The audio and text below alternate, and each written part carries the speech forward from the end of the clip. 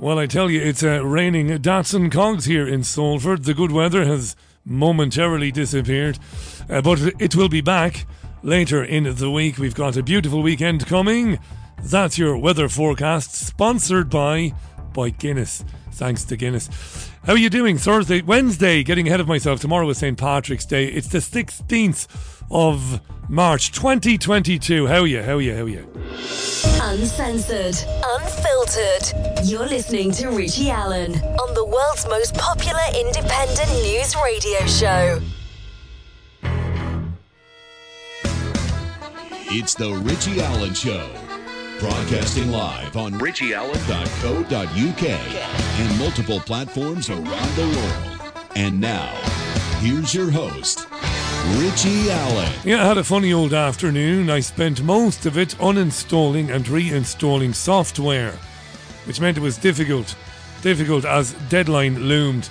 But anyway, all's well that ends well. Software reinstalled, it's all working, and it's marvellous. Abso-bloody-lutely marvellous to be with you. You can join in with me by not texting me. Must get a text line, must do that. You can message me through my website. Send me a message, richieallen.co.uk. Comment live. I have John Waters on the programme today. I'm delighted to welcome him back. Irish journalist, broadcaster and author. A really, really good guy. John and Gemma O'Doherty have been challenging the legality of lockdowns, but more importantly, they've been fighting for their right to appeal against lockdowns and to challenge lockdowns in Ireland's highest court. We'll talk to John about that and much more today, Wednesday's programme. Let's get rid of the old tune there. I don't know what it's like where you are, but it's been pretty miserable today, but mild.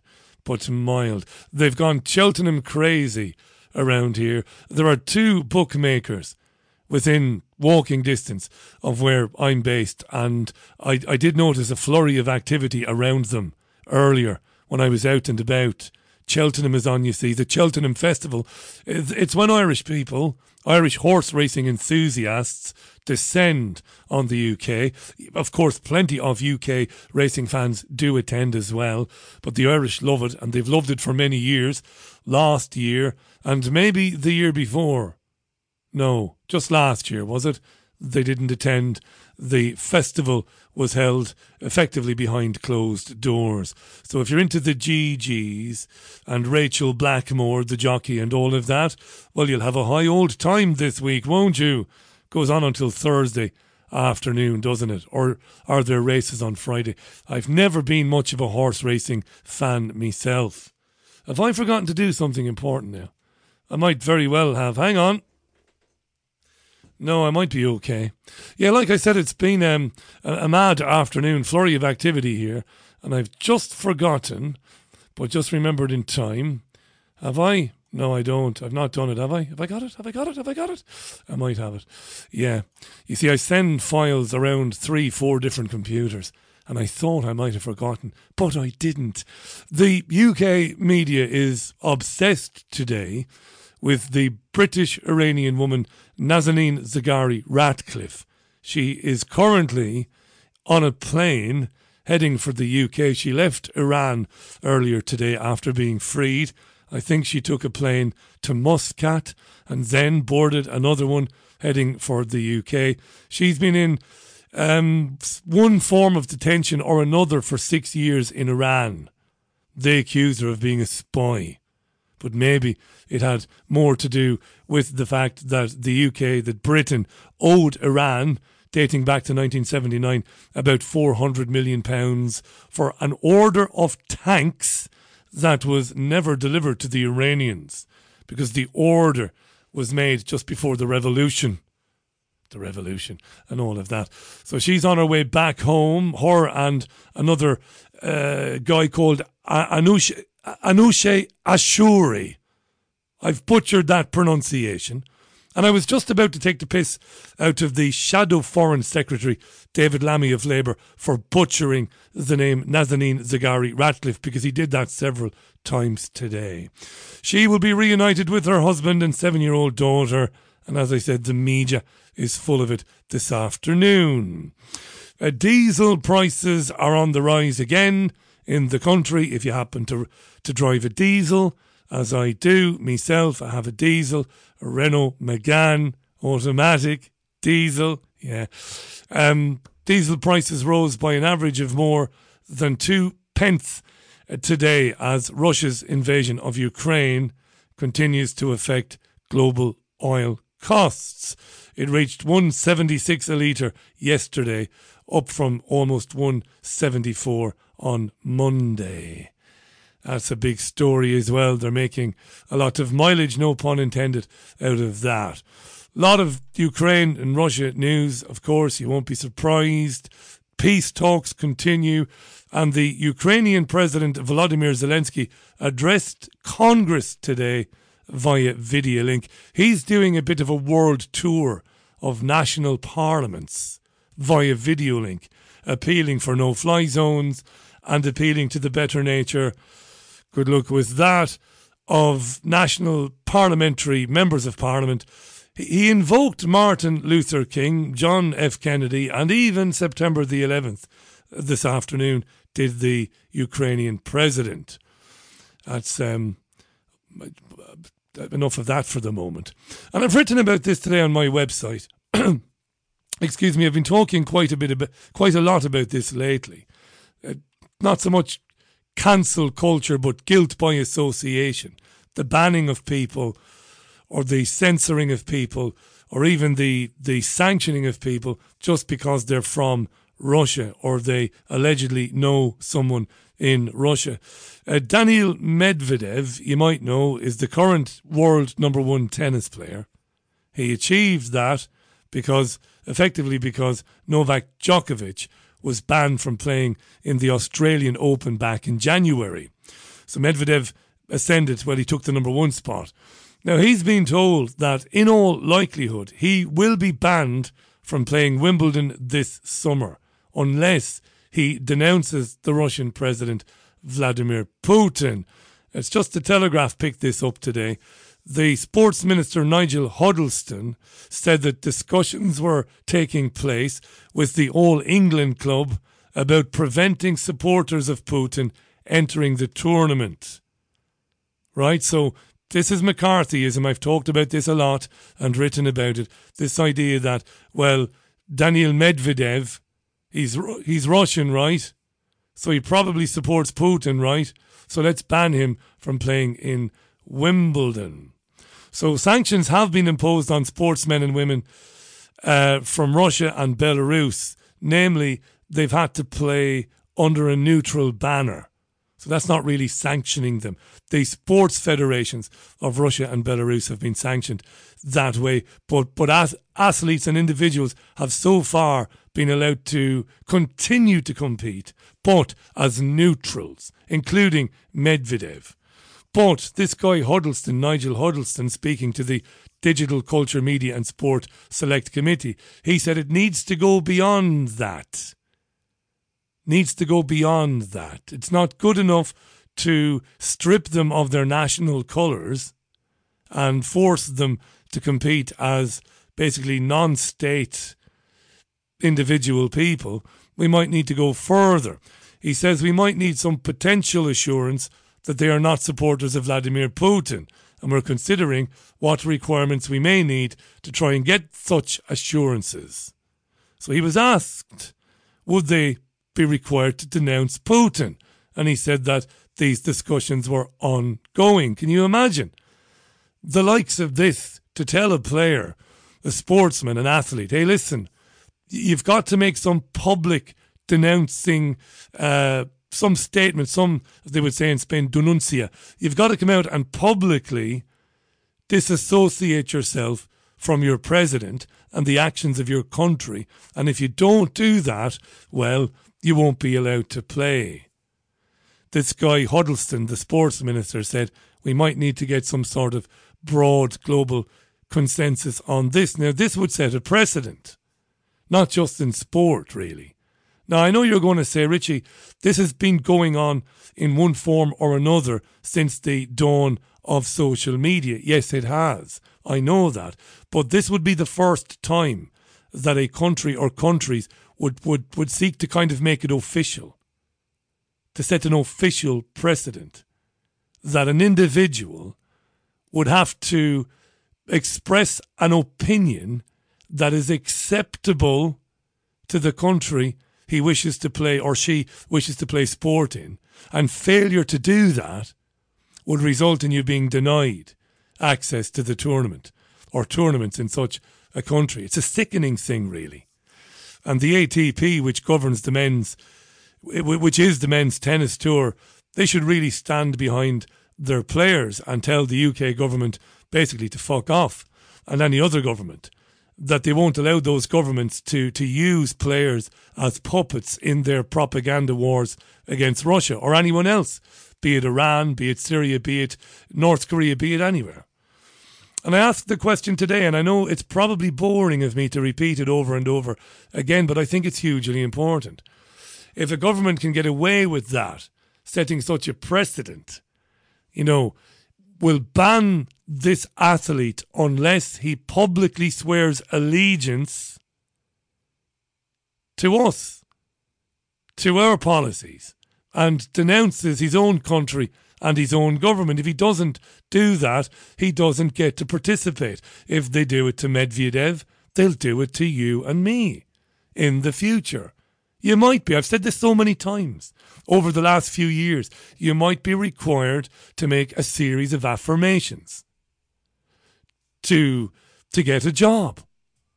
Don't laugh. I can see it happening in the future. You go for a job interview and you might be asked to express your opinion on a series, on a number of things, maybe geopolitical events, maybe. Who knows?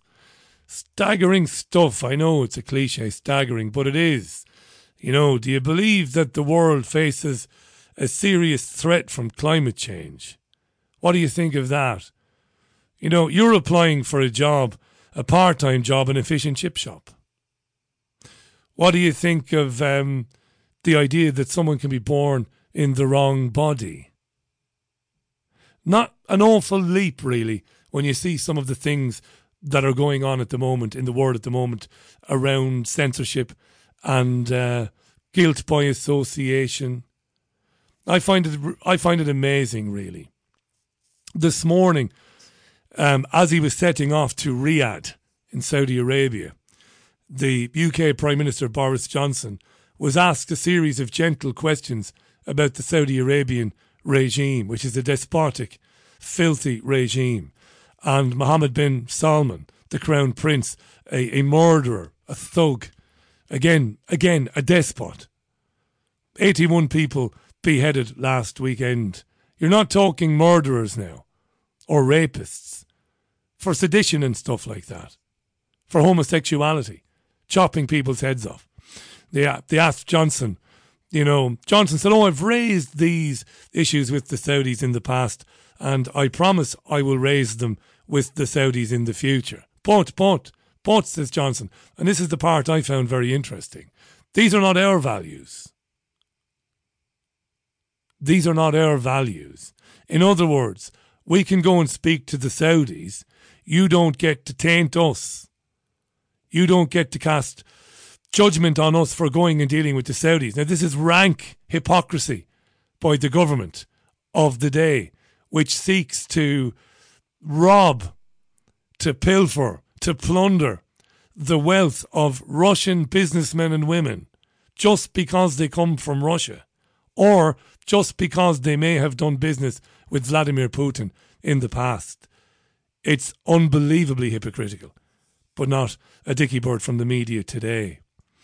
And here's the United States today getting caught telling whoppers of lies.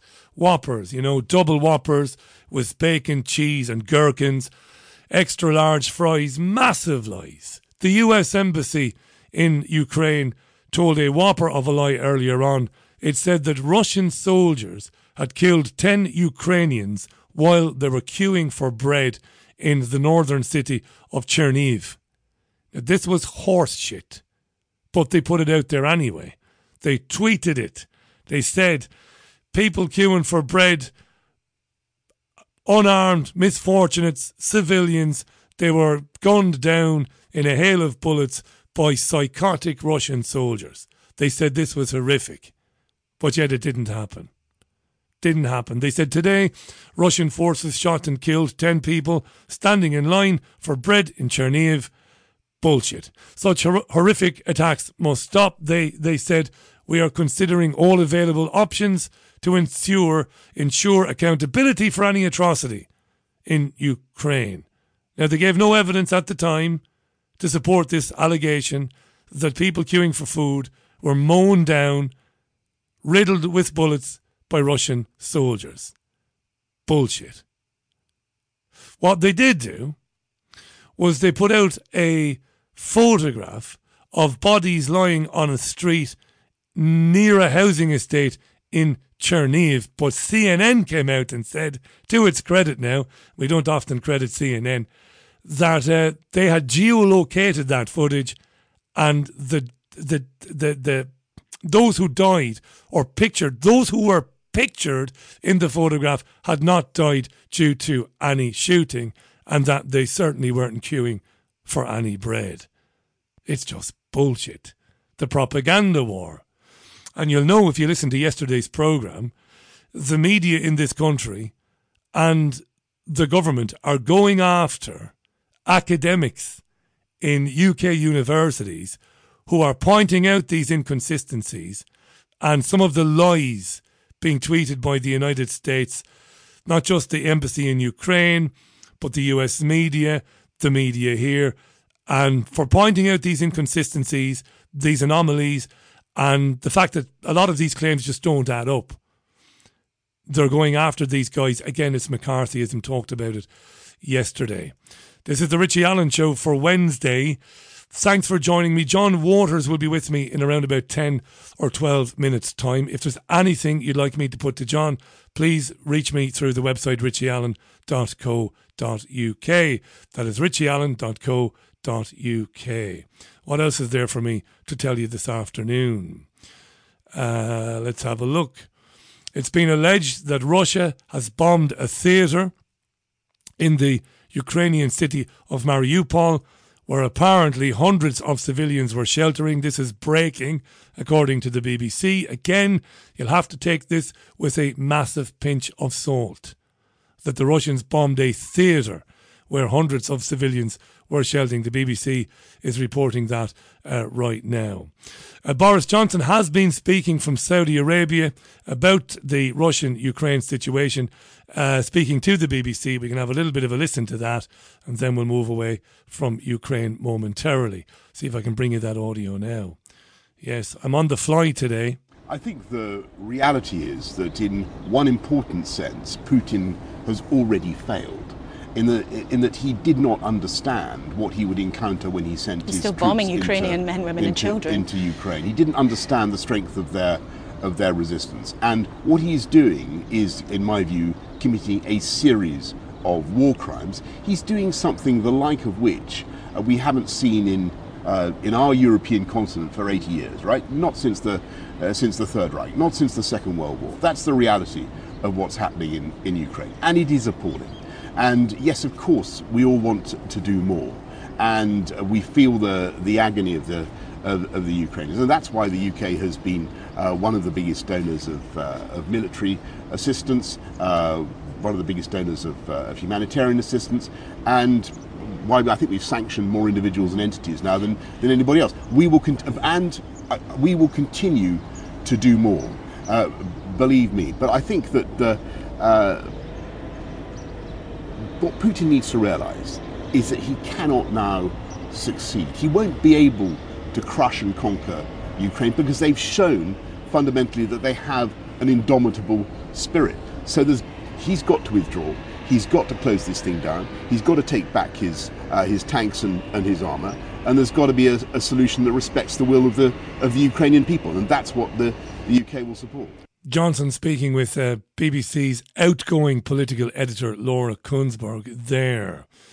Yeah, apparently over 120,000 families here in the UK have attempted to sign up to this Homes for Ukrainians scheme, where a family with some space, with a spare room or two, would go on social media, look to find a Ukrainian refugee or refugees, make contact with them on social media, and then inform the government that they've invited them to come and stay. They're alleging 120,000 have signed up to this already. I don't know what to make of it. You can tell me.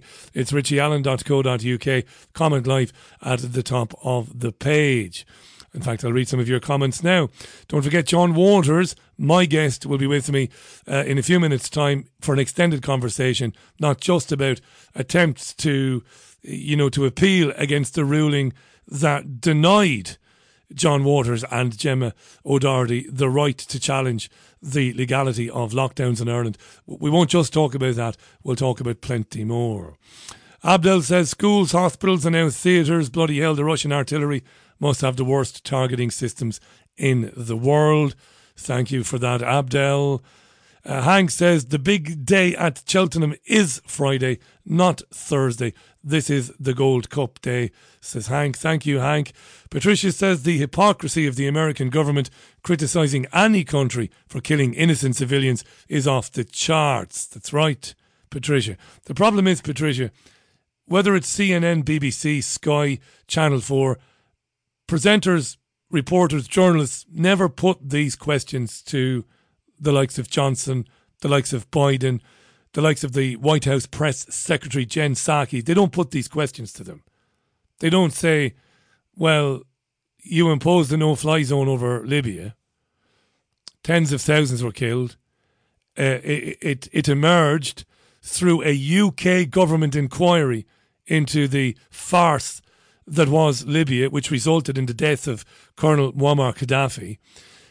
It emerged that basically you embarked on that adventure based on a pack of lies. They never question any of these people, and that's, this is basic 101. I shouldn't be saying this, but that's basically this is how they get away with it. It's not how they get away with it. It's one of the things. It's one of the I suppose it's one of the... shut up, Richie, and get on with it. Keane says, Richie, this is subconscious priming of the masses to accept a government narrative propaganda. Otherwise, you will be punished. For example, vaccination to protect the collective. He's referring to the news that Daniil Medvedev, the tennis player, might be compelled, might be coerced into making some public proclamation of disgust with his country and his president, and failing to do so may result in him being banned from Wimbledon and maybe other tournaments. Richie says things are getting worse because nobody is opposing these corrupt criminals within our institutions. People still reading and listening to the mainstream. Unless we stand up to these tyrants, it'll get much worse. My grandchildren will not stand a chance. And I don't say this now to be sarcastic. I genuinely want to know this, Witchy. How should people stand up to these tyrants? This is the question. I've been asking this question for many, many years. How should people stand up to Boris Johnson and Liz Truss and Keir Starmer and Angela Rayner? How should they do that? Should they mass in town centres, wave placards around, sing songs, and march behind mounted policemen and women? Or what should they do? What should people do? Because it's only going to get worse from here. There are people who've been on this programme who tell me privately, I don't mean they're telling me privately anything they haven't said publicly, but they tell me in, off-the-cuff conversations on Skype during the day and stuff, people might look back at 2021 and 2022 and think those were the good old days, the way things are going at the moment. So what should people do? What is the solution? I ask this year in, year out, week in, week out, what is the solution? Because going to see the heroes of the Truther industrial complex at gatherings or at venues is not the answer. It is what is expected of us.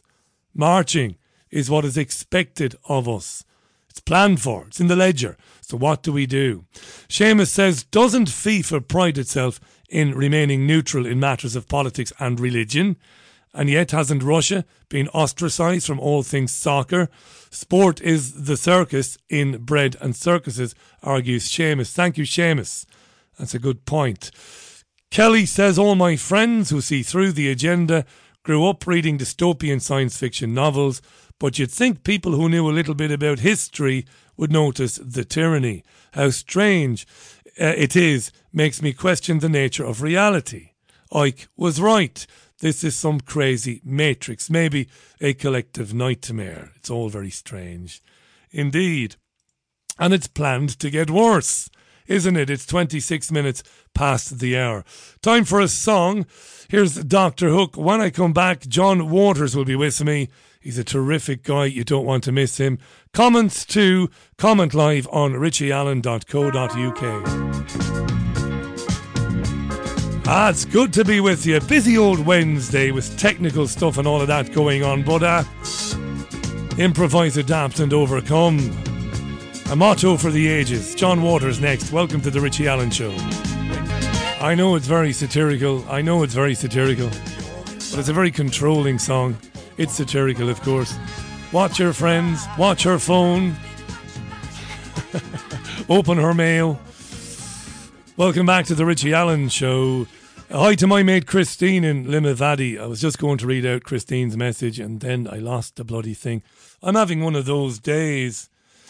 The old voice has held up well though, hasn't it? I've had a rotten, raw, sore throat for the last 3-4 days. I thought the voice would disappear, but it hasn't. It hasn't. There's a lovely old gypsy lady who lives down the road in a caravan just behind Salford Rugby League Stadium. She's got these great natural homeopathic cures, so I go and see her every now and then. She's a bit dangerous though, so I don't go and see her too often. Christine says, Richie, have any of your listeners heard allegations that Saudi Arabia are interested or could be looking into buying Chelsea? Well, Chelsea is now for sale. A guy called Nick Candy, I think, is leading the pack of potential bidders, or he's one of the favourites. An American billionaire is also being mentioned. And yes, a media company in Saudi Arabia were rumoured to be making a bid, but I don't imagine that's going to happen. But interesting one, Christine. Thanks for that. Thank you. Now, let's get John Waters back on the programme. It's about time. Love John. Love listening to him, as do you. Everyone I know back home has been following this with huge interest. Let me read you from thejournal.ie very briefly. The Supreme Court has reserved its decision in an appeal brought by Gemma O'Doherty and John Waters against the dismissal of their challenge of the constitutionality of laws introduced in response to the COVID-19 pandemic. Their appeal is against a decision by the High Court, later upheld by the Court of Appeal, not to grant them permission to bring their action against the measures on the basis it was misconceived and entirely without merit. Following the conclusion of submissions from the two applicants and the State Today yesterday, Chief Justice Donal O'Donnell said the court was reserving its decision and would give judgment at a later date. I'm delighted to welcome back to the show a friend of ours, brilliant writer, journalist and broadcaster. It's our very own John Waters. John Diagwit, welcome back. How are you? And he should be there, but he's not there. John, I wonder, have you, by any chance, accidentally muted your microphone? It does happen from time to time. If you want to check on that, he's definitely there, but we can't hear him. So what I'll do is I'll drag out another bit of music and we'll see can we get him back on. No, he's not. He's there, but he isn't there. Mercury must be in retrograde again. Every time I say that, I get some critical emails. People saying you shouldn't take the piss out of that, Richie. No, I can't hear John, and I don't think he can hear me, so we're going to have to do something about that very, very quickly. While I get him back to call back, let's see. Hang on a second now. He might be there now. Are you there, John? Hello, Richie. Thanks be to God you're there. I don't know what Yeah. happened there, but you're there. How are you? I'm 100%. Thanks. Yeah, I'm just musing as to what happened there. You know, lovers of astrology. They say when communications are difficult, they say that Mercury is in retrograde, John. Now I have no idea what any of that means, but that's what they say. This was a big deal. Sorry, go ahead. Yeah, no, I as regards to technology, I never expect it to work. It always surprises me when it does. So I'm not at all surprised when it doesn't. You know, it's like seems to be the normative condition for technology not to work. That's my experience of it anyway. You and I reckon, might be amongst the last people on planet Earth that used quarter-inch tape, reel-to-reel Tascam machines in conducting interviews, because I did. I do miss the old cassettes, you know, Richie, going around in the car with the cassette player up on the dashboard, you know. God be with the days. And you could just kind of hear the high treble notes, you know, but that was enough. that was enough for you then to go and transcribe and to write an article. But I actually had to physically do the old, with the little razor blade, cut the tape where you wanted to leave out any flannel and then reconnect the tape back together. I had to learn to do all of that. It's a skill that's no longer needed. It's brilliant to have you back. That was a big deal yesterday, and it did get coverage. Go ahead. It was, Richie, because when you consider what you just read out there, you know that the Court of Appeal said that the case was without merit, and then the Supreme Court, we appealed to the Supreme Court, and they immediately said, well, not immediately, but they said, well, actually, it has merit, and you know, you raise very important issues, and now this is a hard fought battle because we're basically fighting the state at its most kind of pedantic and, you know, desperate. Because really what they're looking for is any kind of a little tiny technicality to put us out on. And it's very much like, as I said to the court yesterday, there were 7 judges.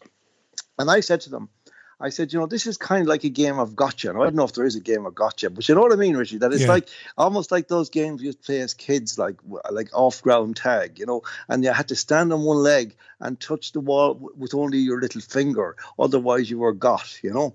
And it's very much like that kind of thing that you know, you see, gotcha there. You didn't put the dot on that I. Or you didn't tell us that this was Ireland we were talking about. Something like that. It's of that level of triviality. I'll give you a concrete example. They keep going on about this concept of arguability, right? And they're saying that our case is not arguable. And I'm saying it's perfectly arguable because I'm a citizen of Ireland. I can read the Constitution. It tells me I have the right to walk down the street. If I'm stopped by a guard and told to go home because I haven't got a reasonable excuse and I'm not sick, that's a breach of my constitutional rights. That's the end of it, Richie. We're in then, right? Yeah. Now, their idea, the court was very interesting. I'll tell you a little bit about it in a while, but there was a lot of questioning back and forth, as we discovered yesterday. But at one point, the counsel for the barrister for the state was asked, well, can you give me an example of what an arguable case would be?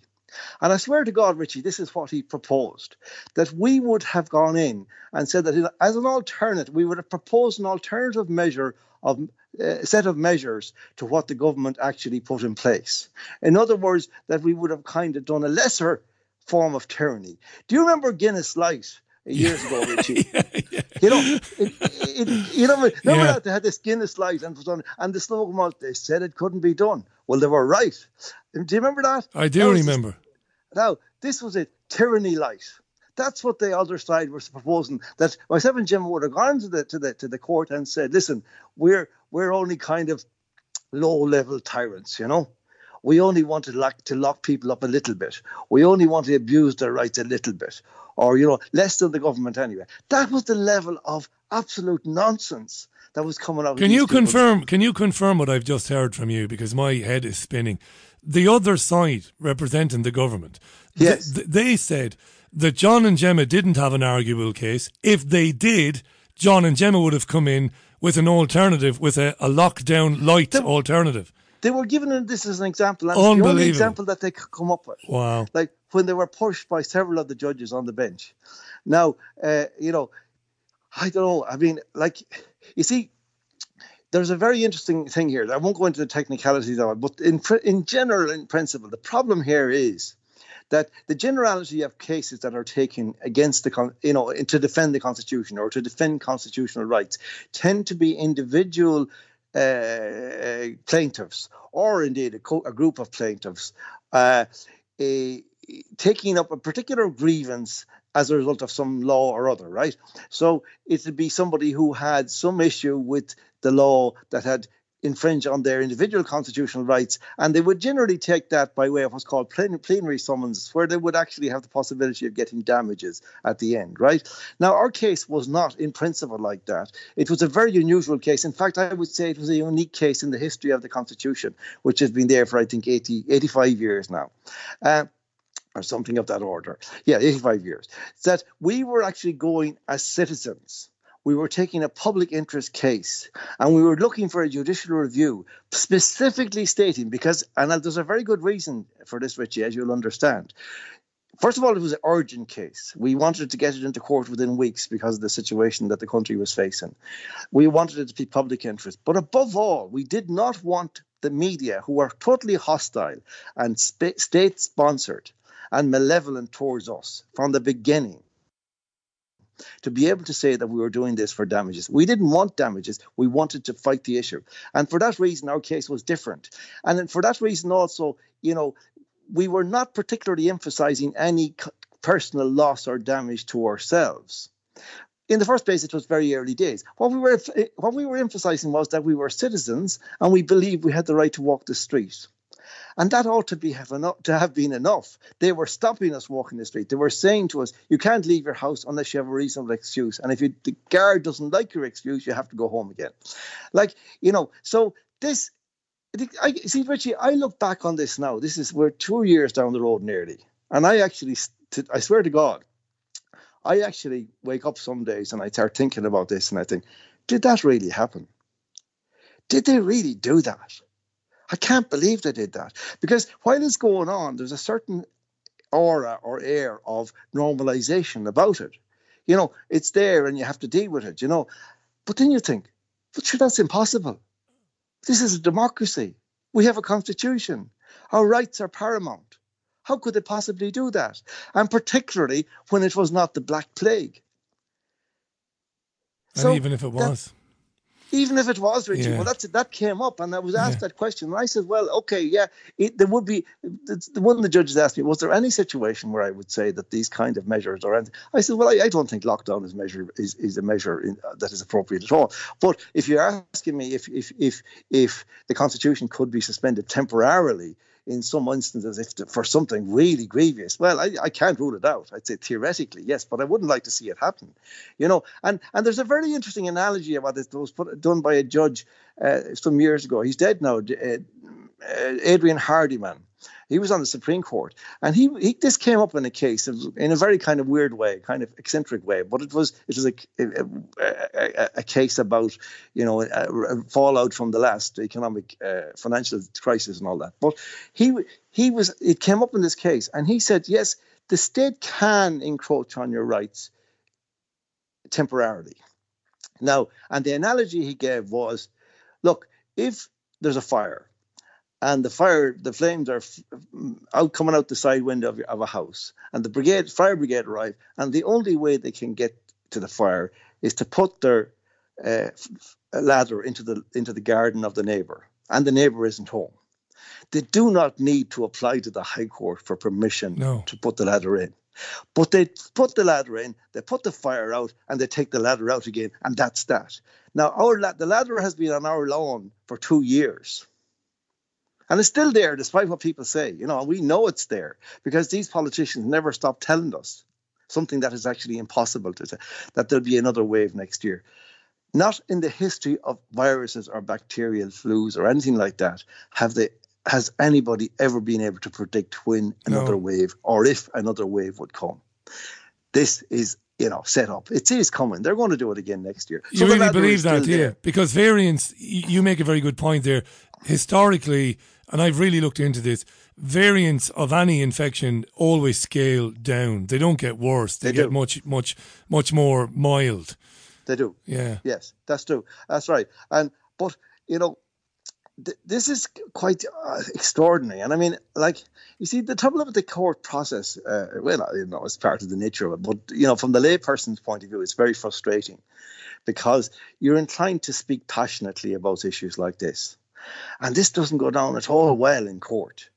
They want you to keep it very dry and kind of, technical and argue legal points. And if you cross over, they accuse you of speaking rhetorically. You're making speeches, Mr. Waters, again, you're becoming rhetorical, And I said, well, what else would you do in these circumstances? I said, well, we're trying to defend the Constitution that we inherited to make sure that it's fit for our children to live in the country with.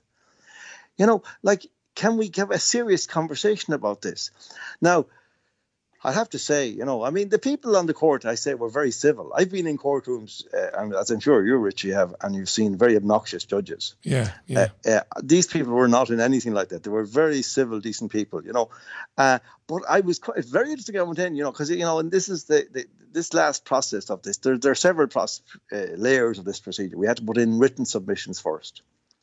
Then there was a whole lot of stuff about, we had case management hearings, and then we had to prepare booklets, and we had to cooperate with the other side in doing that. And that was grand. There was a bit of to and fro and all that. And then there was a set of further inquiries from the court, which we had to answer. And then finally, you're going in and you're supposed to do what they call your oral submissions, right? And I spent like 2 weeks working on these here and working with Gemma and all that. And writing it all up and rewriting it and thinking that maybe that's too much and maybe that's wrong, and tearing it up and writing it again. And then I go into court, and it's because I'm not quite clear in my head exactly what does it mean, oral submissions, And I'll tell you what oral submissions means, Richie. It means essentially an ambush, right? You go in and you get into the third or fourth sentence and they interrupt you, and that's right. Then that's the end of your speech, right? Because you're on your feet all the time answering questions. But in fairness, they did it to both sides. And, the question, I mean, they did you could see they were actually seriously engaging with the issues and so on. And they were trying to solve problems or issues that clarify for themselves, things that I don't know the answer to, because what do you do in a situation like this where you're simply waking up and saying, look, there's a bunch of guards outside my window stopping cars. I don't want to be telling them where I'm going. It's none of their business. Yeah. And I don't want to have this, feeling in the pit of my stomach every time I walk down the street or whatever. I don't want to be thinking, can people come to my house? Can I go and visit my grandmother? Whatever. And so that's the basis of our case. It never happened before, Richie, in the history of the state. Never. Nor any state that I know of in the Western world, in the free world, as it used to be called. This is history. Let me just remind our listeners, not that they're stupid, they don't need reminding, but I'm going to tell them anyway. This is historic stuff. John Waters, journalist, author, broadcaster, and Gemma O'Doherty argued before the Supreme Court of Ireland yesterday. This is historic stuff because the High Court had said that John and Gemma didn't have any right to argue against the introduction of COVID measures. They said you don't have any right to bring action against those measures. And John and Gemma said, we'll see about that. And they've taken it to the Supreme Court. It's astounding stuff. I mean, I would have given anything to be able to sit in there, quiet as a mouse, and listened to all of that yesterday. I'm delighted to hear that these people took you seriously, respected you, and interrupted the other side as much as they interrupted you. I really am. I mean, this is massive. No. And I'll tell you another thing, that we had quite a lot of our followers coming, and we were concerned that the court wasn't, obviously these courtrooms are not big, and during the COVID thing, virtually nobody was let in fact, and we really railed against that right throughout the process because there were, no members of the public were being allowed in, which is a complete breach of Article 34 of the Irish Constitution, because courts are supposed to happen in public, that means the door of the court must be open. But COVID, and there was posters to festoon in every courtroom we were in, and every second seat was plastered with a poster and you couldn't sit on it. But yesterday, a very kind usher there, working with one of our people, there was, whatever number of people there, they actually did relays of people, half an hour at a time, and allowed people to go into the court, our crowd, and spend half an hour there and see a certain amount of the thing. And I thought it was a very beautiful thing, And I have to say, we've had a terrible sense in the first period at the High Court and the Court of Appeal that we were met with absolutely obnoxiousness all the time, from the judges, from the registrars, from the staff, from everybody. We were treated like enemies of the state. But since we went to the Supreme Court level, I have to really say, and I mean, Gemma mightn't agree with me. She doesn't like me praising these girl fellas at all, and fair enough. We're supposed to be, fighting the system and all that. But nevertheless, fair's fair. They were really courteous and did everything they could to be, be reasonable with us, and we did it also with them because we haven't ever done otherwise. So it, at that level, it was a satisfactory experience. But I don't know. I couldn't tell you. I didn't. I felt a bit, yourself, Richie, when you never do as well as you want to. You know what I mean? You in any situation, very rarely, unless you score a hat trick in a match or whatever it is, you very rarely come off the pitch thinking, well, I did every single thing. Because when you're actually under pressure like that and you're feeling, well, I have all this preparation done, and they're asking me questions now, which I've actually answered in my script, but could you wait? And you can't be saying that to Supreme Court judges, could you wait until, so in that sense, you lose your track and you say, well, okay, I'll fight the battle. I have an hour and a half. I'll keep running and keep, chasing the ball. I'm sure you played a blinder. I'm not patronising you. I'm sure you played a blinder. Fionnuala Murphy met you yesterday and wants me to mention that and to say hello to you and thank you.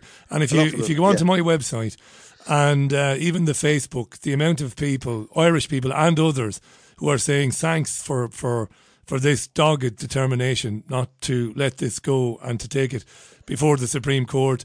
You're not one for that soft talk. I'm guessing in the time I've known you, you're not doing this for any adulation. You're certainly not doing it for any attention. No. But you're doing a remarkable thing, both of you. It's a remarkable thing. Richie, I mean, this is the funny thing. In one of the last sets of correspondences between the other side, and our side, and then the court, there was this kind of, or it was actually in the responses to our written submissions, and they were hypothesizing about why we were doing this, because, we were offered by the Supreme Court free pro bono lawyers to be appointed by the court. Now, we took this view, Richie, here, was that, look, there are 20,000 solicitors in Ireland registered and 2,000 registered barristers with the Bar Council. And not one of them stood up and did what we did. We thought they would. I certainly did. I thought that we'd be killed in the rush and that we'd be trampled. There would be so many applications of this kind going through back in April of 2020. There were none others. There were no others. And for that reason, in the first instance, and then, you see, when we saw all this stuff inside in the system, it was like the entire system was not alone totally behind it, but actually, they weren't just obeying it, they were totally with it. And that was very dismaying. And I said this to the court yesterday, when we went in, I think I said this to you before, when we saw all these posters on the court, I said to the court, I said, it's like if I was in a charge of murder and I walked into this courtroom and there was a big poster on the wall with a picture of me on it and wanted, Waters, murder 1. It's the same thing. I said, it's prejudicial.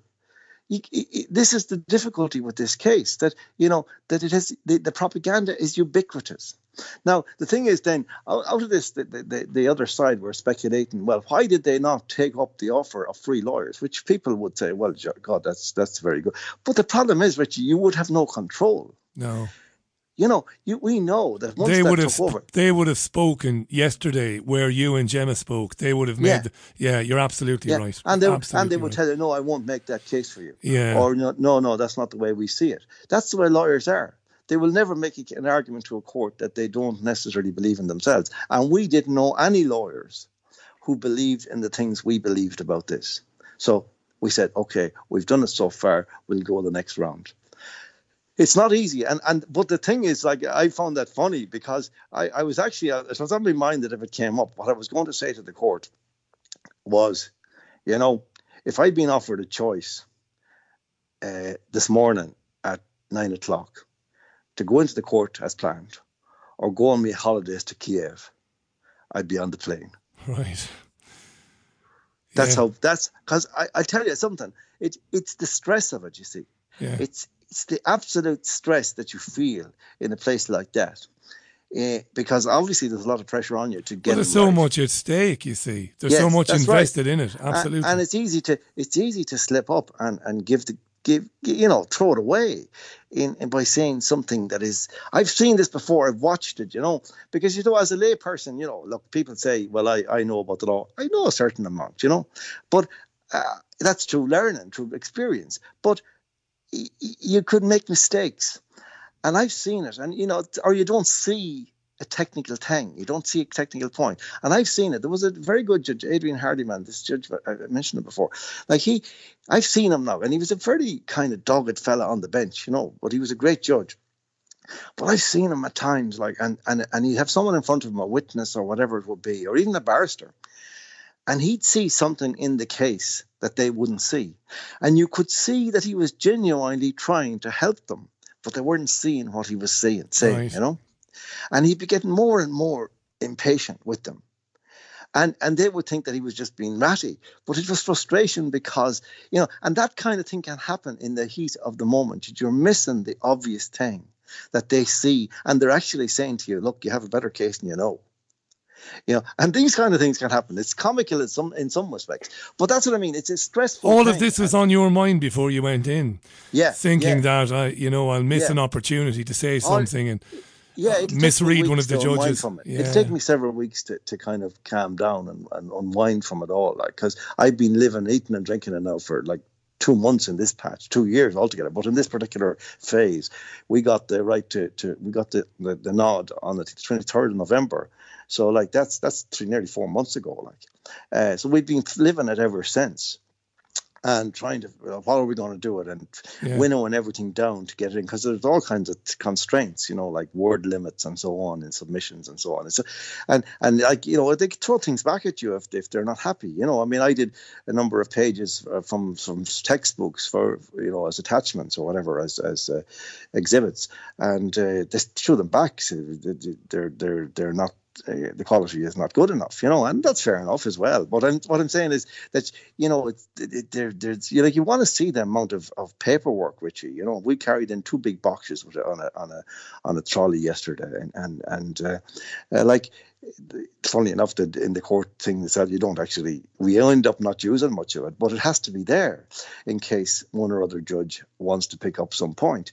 And so there's a lot involved in it, but fundamentally, you see, this case is so simple in a way, the funny thing is that there have been several applications now for the same thing, for the other kind of application, the other kind of case that I talked about, where it's one person with one grievance.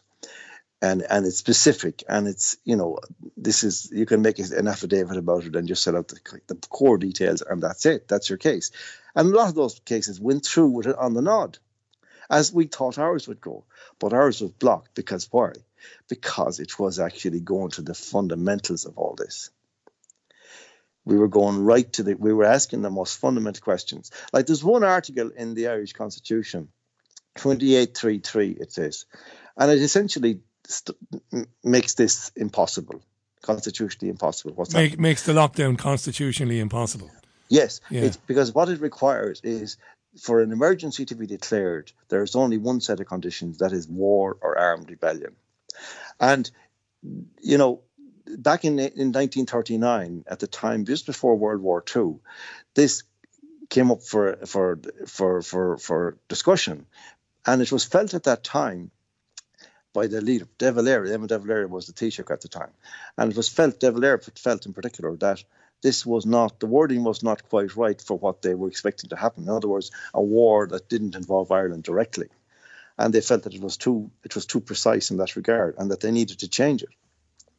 And there was a massive discussion that happened out then among all the civil servants. There's an excellent book, actually, which was written by one of the judges on the bench yesterday. Go on. And he was talking about, he describes and he produces a correspondence between all the civil servants. And some of them are putting out the idea that, look, there's no need for this to be so narrow. We should have the capacity to have other kinds of emergencies included. And this was debated up and down and up and down. And in the end, De Valera said, no, That's not necessary, and we're not doing it. And that's the end of it. And indeed, to come back again to Mr. Hardiman, 10 years ago, the same thing, when he came up before him, he said the same thing. Under no circumstances, if you want to have to suspend the Constitution, now you have to have a referendum. But the thing is, they claimed, Richie, well, we didn't use that. When I said, well, then you have it's a backstop. You can't just, say it's not there, because if it was a situation where it's not as if they forgot about it. They knew that these possibilities were there.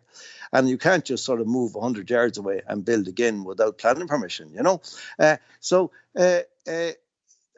Hardiman said, no, under no circumstances. And I've no doubt about this, that this is 100%, has to be. The court cannot, they cannot decide other than that this is actually unconstitutional, in my submission.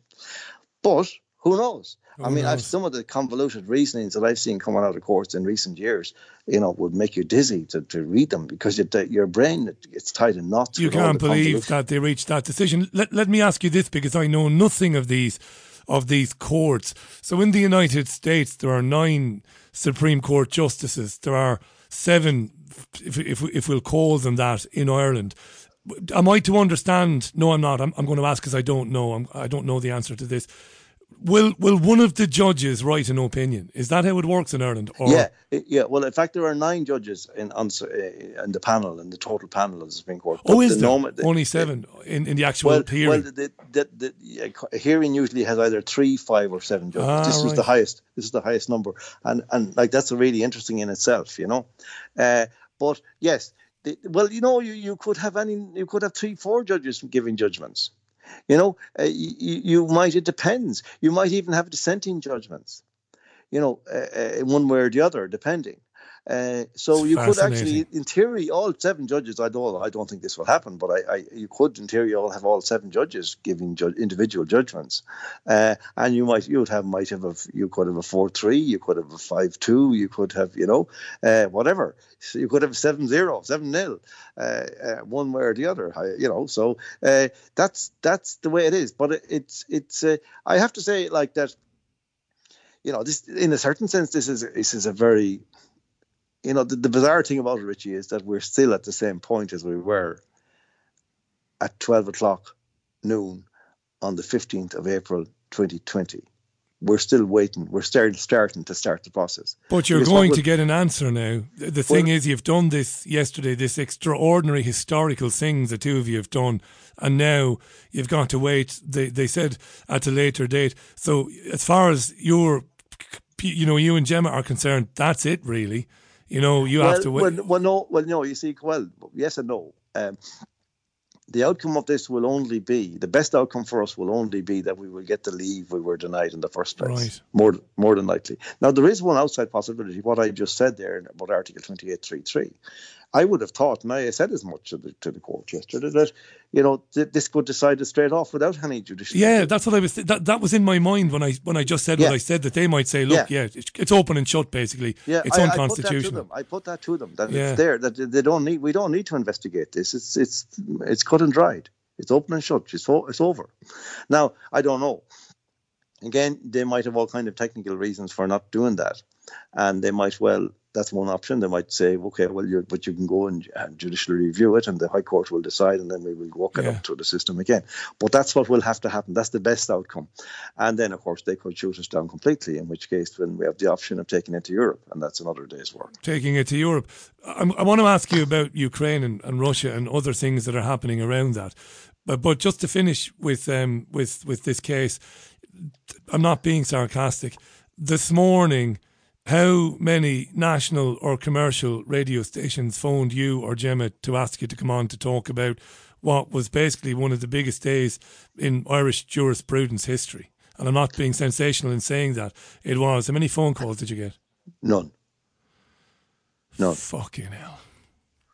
Not one, Richie. Not one. No. Well, they know we have no time for them, and they know we're not. That we're well past that point anymore at this stage, because they have treated us abominably. Yeah. They have been corrupt at every turn, and I'm not just saying the mainstream media. Some of the off-mainstream ones here, I won't mention them, but they were just as bad. There was an enormous amount of hostility, malevolence, and jealousy, I would say, that we had actually taken a step that nobody else had taken, and took it early. I mean, we took it, as I say, we started this at Easter week in 2020, just when the whole thing was kicking off. And Richie, the problem is, and I've said this repeatedly to the court, one of the big problems with all of this has been that the mainstream media is completely state-sponsored. And people are therefore only getting one side of the picture. And the consequence of that is that essentially what has happened is that a kind of pseudo-reality has been constructed around people. It's kind of like a stage set, that because that's what when you find if people are not seeing the same thing as we're seeing. They're not aware that of the things we're aware of. The court yesterday, I felt strongly, was not aware of some of the things we were saying. I was going to ask this at the outset, because when we had a brief text chat today, that's the thing that you mentioned. And this is, I think this is more than a salient point. This is a really important point. These people don't see where all of this is going, the dystopia. That's the way, I mean, we're in dystopia now. They don't see it, they don't get it. And you're convinced they don't get it. Well, I had to point out to them, which is something I've noticed in right along the way with several cases, and in particular the Simon Dolan case in the UK, that the outcome of the judgments right along the way were tautological, they were circular. That, yes, these are extreme measures, this is unprecedented, yes and yes, but there was a pandemic. Therefore, the government was entitled to do whatever it wanted to do, or whatever it felt was necessary to do. Which, in other words, as it begs the question, it basically is it answers the question before it asks it. And I said this is the problem here as well, because you could feel, because repeatedly people, even the judges on the bench and the counsel for their side, were speaking about quote unquote the pandemic as if it were a given. As if it were, and I said to them, look, you might think so, but we're here to question it. Well, what's the point of having a constitution? What's the point of having any rules or laws? That's what I said. We can shred it. If you guys, I told them at the end, I said, it's up to you now. We've reached a fork in the road. Either we're going to have a constitution or we can just shred it. Because if this is a precedent, this is what the founders, the framers of the Constitution were worried about most of all back in 1939 when they did that amendment. And that amendment, by the way, that I spoke about, that was actually done by a vote of the Parliament, the Oireachtas, because it was in the 3-year preliminary period in the rolling out of the Constitution, so they didn't have to go to the people. But that was their greatest fear, that a future government might be given an instrument of tyranny. And I said, here we are. Here we are. I said, now the precedent has been set. There is nothing to stop unless you guys actually step in and set down guidelines. You gave us the order of unconstitutionality that we asked for. Failing that you certainly set limits around what has happened and make commentaries on what, because some of these guys on this panel, and we deliberately used their judgments in our submissions, have actually spoken about the language of the Constitution, because it has all this beautiful language, words like inalienable, imprescriptible, inviolable, indefeasible, which are the strongest words probably in the English language. Yeah. They mean basically you cannot give things up, you cannot take them away. They're absolute, they're inviolable. Your home is inviolable, and yet these politicians have been telling, no, you can only have X and Y numbers of people in your house at any given time. And I said, this is up to, and these guys have written judgments which concur with our view of that. That's amazing. The level of research that you both went into to dig out. I mean, wonderful. We have an idea who the justices are going to be, and you look into their previous rulings. Brilliant. Not to be sarcastic or to be belligerent, but just to say to them, hey, listen, you're actually on our side. Yeah, that's right. Yeah. But you see, this is the interesting thing, Richie, and this is what you run up against, and this is the real danger of legal systems now in the modern era. They have a thing in the courts called the separation of powers, which means that whereas, and people don't often realise this, that the judiciary are actually part of the government. In Ireland, that's very much the case. There are 3 parts of the government. The Parliament, which is we call the Oireachtas in Irish. There's the executive, that's the government itself, and then the judiciary. But those 3 parts are supposed to be, theoretically anyway, separate, and particularly the judiciary, that it doesn't cross it doesn't interfere, and yet it has a supervisory role in making sure that the Constitution is upheld. And this is a very tricky one for the layperson to get their head around, and there's been a lot of discussion about it in this whole case. But the judiciary, like, they don't like intruding on politicians, and then you think this how circular that is, because they're all appointed by politicians. That's a real risk, The tendency that has happened in recent times about judges, that they tend to be, in America you see this all the time, where everybody assumes that the court is decided, that almost any controversial case will be decided on the numbers, in the sense that, well, you have 4 conservative judges and 5 or whatever it is, 5 liberal judges. That means the liberal side of the argument will always win. That's a terrible state of affairs, and that's a relatively new thing, where judges, once they were appointed, used to go into their whole thing was that they had to learn how to be objective and to take themselves out of the equation and decide. And that guy Hardyman was really brilliant at that, because he was a raving liberal in political terms. He was campaigning on all kinds of things when he was a young fella. But when he was sat in that court, he upheld the Constitution better than anybody I've ever seen. He left his own prejudices at the front door or in his office.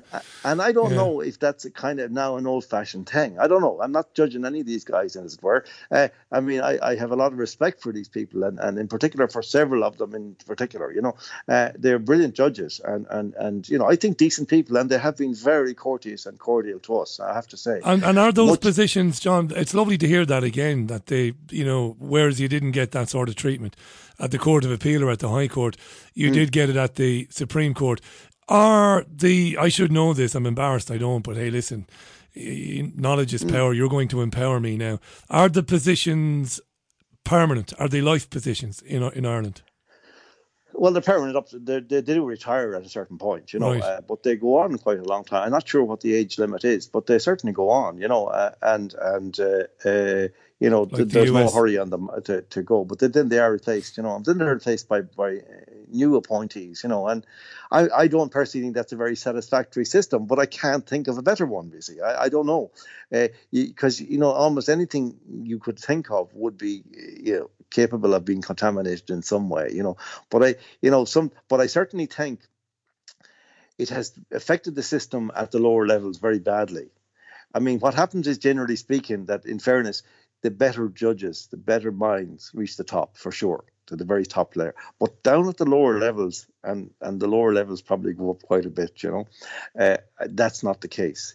You have a lot of political hacks who are just there because they were good at putting up posters. Right. And as a result, you get very bad decisions and very malevolent judges in many instances. And I've seen a lot of that in my time. Me too. Back in Waterford. God, I could tell you stories. And you could tell me even better stories. Let me just do a quick, it's 10 minutes past 6. John Waters. John is one of Ireland's finest columnists. He really is. I'm not just saying that. And authors. He has yesterday done something historic. John and Gemma O'Doherty, 2 years of work, ended up in the Supreme Court because the Court of Appeal, and before that the High Court, denied John and Gemma the right to bring an argument against the constitutionality, or arguing that the lockdowns were unconstitutional.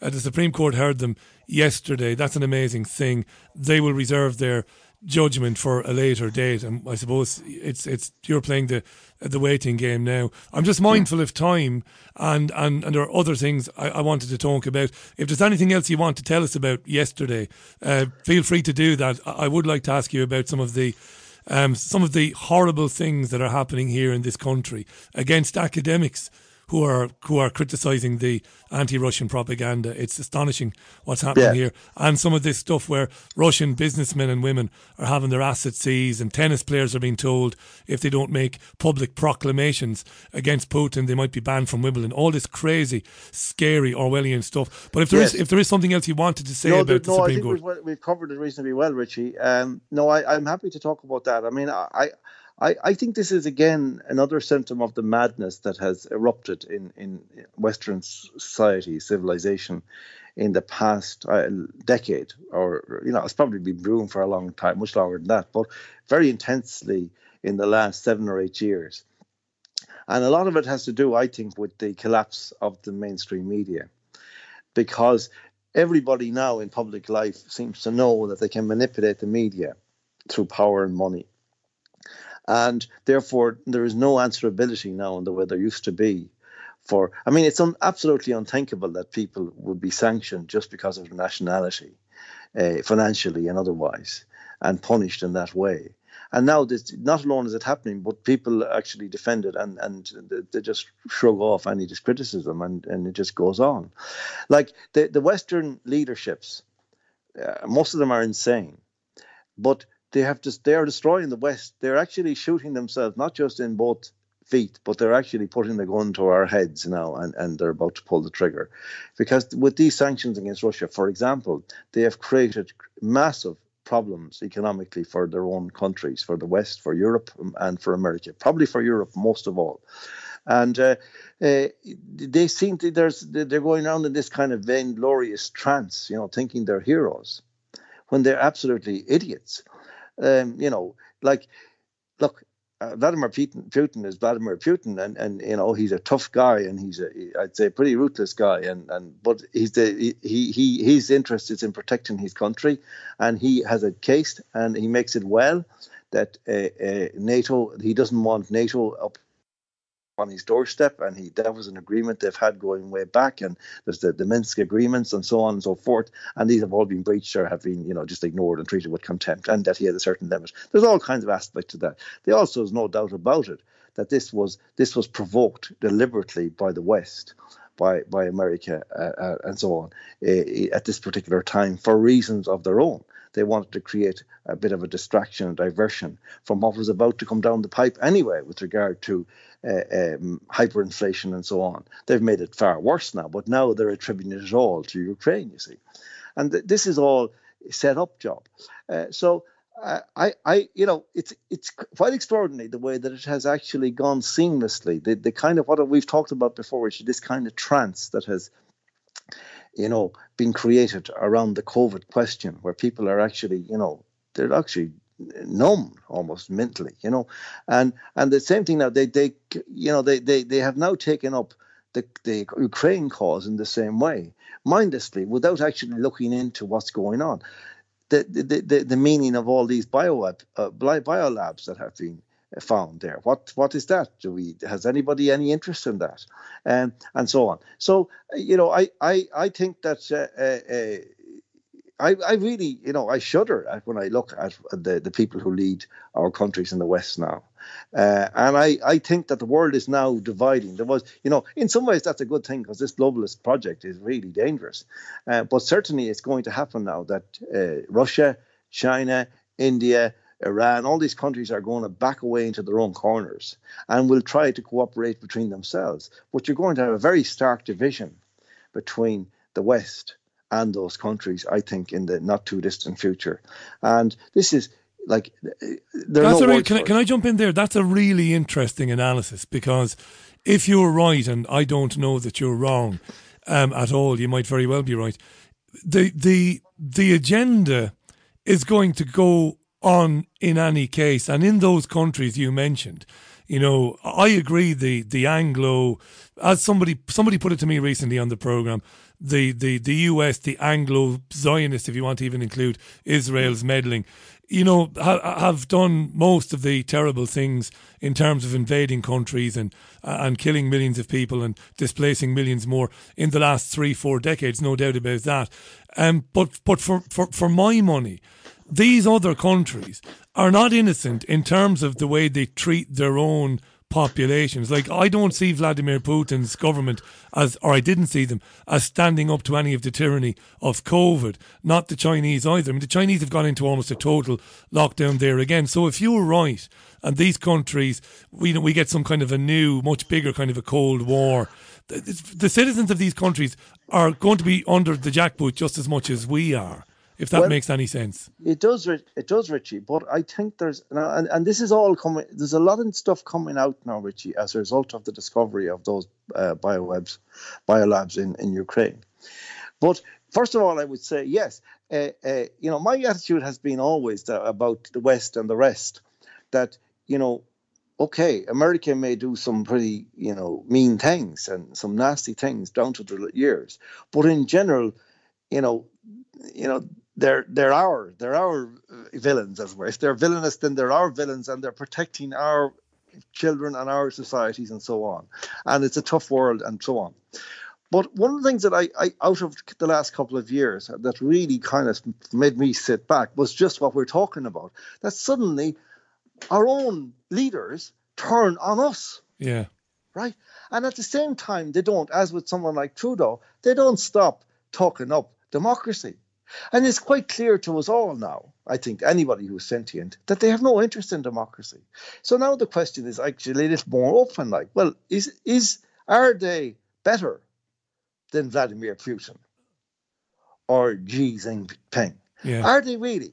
Like, morally, are they? And on what basis? So I'm kind of looking askance now at the whole thing and saying, okay, well, yeah, maybe. Now, there's another thing here that I think is really, this is a bit controversial, but it's beginning to emerge. Very open question now as to the sources of these, of the COVID, so-called SARS-CoV-2 viruses. And I think a lot of stuff has yet to come out about this. And I think that some of the theories that we've heard may not actually stand up, because there's a lot of very strange patterns when you look very closely at it. And as regards to Russia, for example, what you said about Russia, I don't know if that's true. I think, you see, Russia really had a series of outbreaks over the period. But now, if you look, it's had a very serious outbreak in the last month or 6 weeks, 2 months, right? And then it suddenly stopped. Now, there's lots of different theories on this. But one of the theories that I'm hearing increasingly now is that a lot of these, what happened here, these pathogens, arose out of biolabs all over the world and were placed there by malevolent agents. Not just in Wuhan, but elsewhere. Well, Wuhan is a different story. But I mean, if you look back to China, how did that virus burst out in China? It burst out there first in very late October or early November 2019, and I actually came across, there was a report on ABC television in April 2020, which cited 4 different intelligence sources as confirmed that they were aware of that at the time, right? Now, how would they have been aware of something that nobody else was aware of? Yeah. You see, now that question, then Iran had an attack in February that year. Well, how come China and Iran, who are both, not part of the West, the axis of evil, yeah. And there was no connection between the Iranian strain and the China strain. And there was no way that it could have been transmitted. And another thing, in no country that you can identify, there has never been a patient zero. That's really, really interesting. Now, there are some listening to this who might say, that's right, John, it's a very good point. No relationship between the strain in Iran or in China, and the timings are incredibly similar. So there are those who believe that COVID is a wag the dog situation, that the virus itself never existed. Well, there's all that. And this is the thing. I mean, again, we're speculating, and I'll be the first to say that, and there's so many different elements and so many different theories and, questions. Was it a wet market? Was it a Wuhan? Was it a bioweapon of someone else's? And so on. The way I treat this, Richie, if I can say it like this, is I treat it like I try to build an imaginative image of it, and I still haven't got mine. So one thing I say is contingent. And it's evolving and tentative. But I kind of treat it like building a dry stone wall, that you're building your wall and you have a pile of stone around you there, and you're trying out different stones, and some of them fit and some of them don't fit. And the ones you don't fit, you don't throw them away. You leave them to one side and say, well, I'll try that again. Yeah. And I'm beginning to see more coherence now since these bioweapons were found in Ukraine. These factories, or whatever they would be called, because these are all over the place. There's one in Georgia, for example, and they're doing all kinds of experiments on them, and they're how to convey pathogens via insects, mosquitoes, and so on. That's right. Yeah. And domestic animals, and all sorts of crazy things. Yeah. Yes, and they're designing pathogens which can actually attack in particular ethnicities, which is a very scary thing. And who's the they? Can I ask you this? John Waters is our guest, and it's 21 and a half minutes past the hour. Richie, I'll tell you who they were. It's the Americans. Right. So it's intelligence, it's deep state stuff coming out of America. Yeah. Yes. The theory, what I've heard was that this first attack on China happened in October 2019 under Trump's leadership. But the theory of the people that we're talking about, they say Trump didn't even know it was happening. He wouldn't have known, no. If it's true, if that theory is if that's true, up, yeah. But the thing is, you see, like, they know. I mean, that woman Newland from the State Department, she admitted it under oath there recently, that there was bioweapons and that they were involved in all kinds of experiments. And she oversaw the overthrow of Viktor Yanukovych in Ukraine in 2014, yes. Victoria Newland. See, this is where I come down to, Richie, and I come down to this really belatedly, because I've been out there. I won't go into it now, but I've been out there defending American activities before. Yeah. But I'm really looking now at not just America under Biden. I'm not, and the Obama and all that. Trump. My jury's out on Trump. I say I don't want people thinking I'm a Trumper, that I'm totally with Trump on anything. But I look at the leaders of the West. I look at Trudeau. I look at Johnson. I look at Biden. I look at Macron. All these people, and I say, what distinguishes them in their behaviour from Xi Jinping? Right now, nothing. So, and we may not even know the truth about Xi Jinping because everything they tell us is lies. Can I give you my? I began doing shows like this back in 2009, 2010. And before that, a few years break, but before that, commercial and national radio production and presenting. So here's where I am. It's amazing I'm saying this to you after all this time that we've been speaking now for a couple of years or just under. I'm at the point now where I do believe there's a depopulation agenda. I don't have a lot of time for people, and I sympathise with them, but I don't have a lot of time for them. People who try who identify certain communities or certain groups, either ethnic or say it for me, or cultural. There are people who seek to blame cultural or ethnic groups for it. Like, I'll have people who'll phone in the show and they'll say it's a Jewish conspiracy. It's an Israeli conspiracy. It isn't. It's not. I don't believe in any of that. I'll tell you what I think, and I'll be very brief with this, even though I'm not being brief. There is an agenda. Who or what is controlling it? I'm not able to identify it, but I'll tell you what I do believe. I now believe, with no evidence, I have no evidence to back it up, except circumstantial. I now believe that the leaders of every country in the world are in on it one way or another. And those leaders have never made policy decisions that they're given their orders from other men or other women, the names of which we don't know. That's what I've come to believe. Well, after years. I'd nearly go that full distance with you. I certainly, think it's a very real possibility that, in effect, we're all being taken for suckers. All being played, yeah. Yeah, but I still hold out the hope that there are people within that who are real, even though they may not reveal themselves. Now, I don't know who they would. You could talk in terms. You could talk about Trump. You could talk about Putin. You could even talk about Xi. I don't know because who knows? We don't know much about China. Internally, most people don't know about it, and generally, our culture isn't very well informed about it. But I'm coming to this slowly as well, Richie. The depopulation agenda and all the rest of it, because even yet, I am viscerally holding back from that. I do abstractly, intellectually accept that the evidence is overwhelming that something like this is afoot. But I've never met the kind of people who would actually sit in a room and plan something like that. And I therefore can barely believe in their existence. And that's why I always leave room. You see, you're an old school journalist. You're you're honouring the tradition of journalism by saying, yes, I have to accept it. It might be possible. Most journalists today won't. They'll flatly dismiss it, and they will seek to ridicule. If it's somebody who phones in, they will seek to put them down and ridicule them. I don't have any evidence to support this, but years of listening to people like Jim Mars, rest in peace, great Texan writer, David Icke. David has been vilified, laughed at, mocked, derided. Sitting with them, listening to them patiently, and they're and them patiently explaining and wide open to questions, wide open to be stopped. Yes. And say, hang on, David, that's absolute bollocks. Tell me why. Wide open and say, well, let me explain, Richie, and here's a bit of a document or whatever.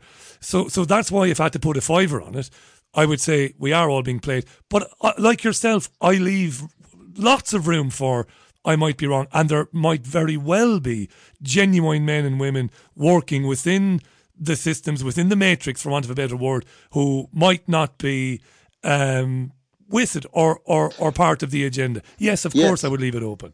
That. Well, I'm the same, because since this thing started, for example, in the COVID context alone, the information has been coming intentionally in bits and pieces, and never has been, because of the corruption of the mainstream media and their refusal to do their job. In fact, their insistence on doing a job which is the antithesis of what they ought to be doing. In other words, they're lying instead of telling the truth. The alternative to lying is not necessarily that. You could simply not say anything. They could take down their tents and go away. But they insist on staying there, pretending that they're still journalists, and that's a terrifying thing. Yeah. So, I've tried to, as I say, like my dry stone wall, just keep the stones close. Watch to see, just that doesn't fit now, but maybe tomorrow week I'll try it again in a different place. It might make sense then. And that's what I think a journalist has to do. It's like, you're, in a certain sense, you're like a detective. You're trying to put together the case, the book of evidence.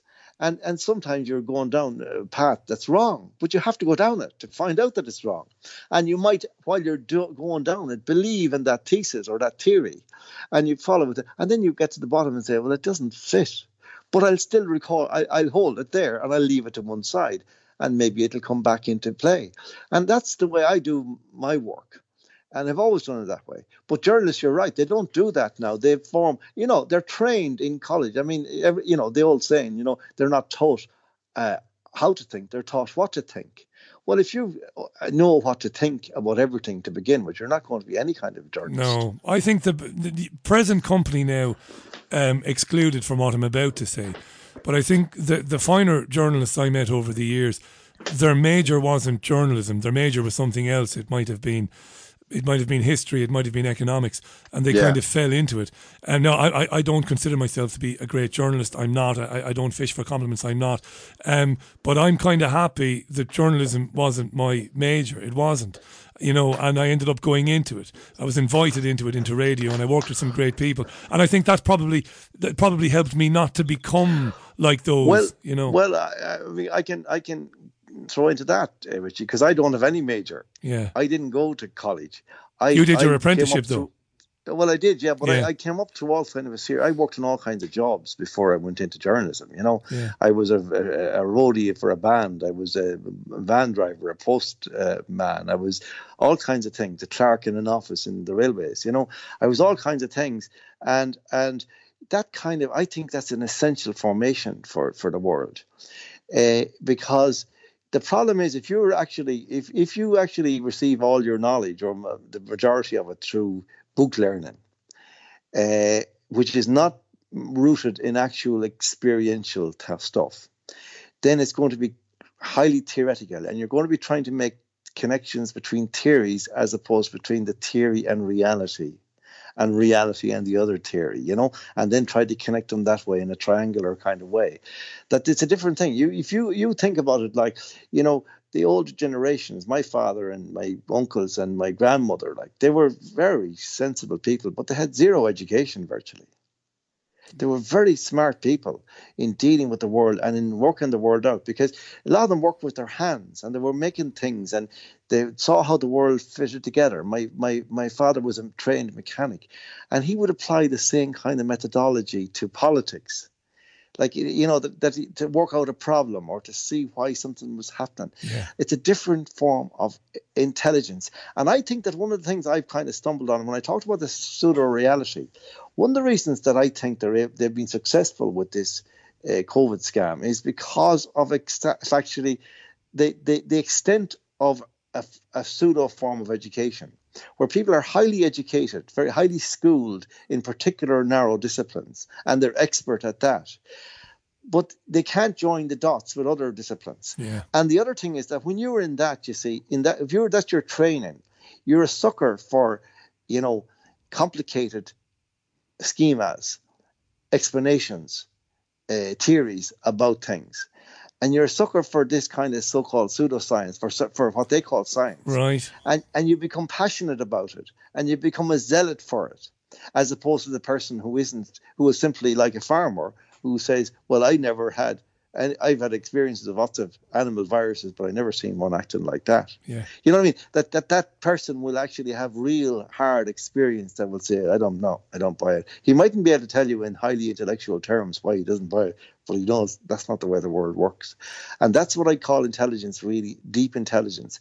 Whereas the other stuff can be fooled because, if something sounds complicated enough, there's a kind of a pride that comes in being able to understand it or thinking you understand it, Putting and yourself you'll defend above, that to the death rather than admit you were wrong. That's a brilliant, not a theory, but that's a wonderful, well, let's say it's a theory, your theory of why people are like that. That is fascinating. And I can say this, I'm in Salford, I'm in a working class housing estate in Waterford, in Salford. I grew up in a housing estate in Ballybeg in Waterford. I'm now living in one in Salford, not far from Langworthy Road.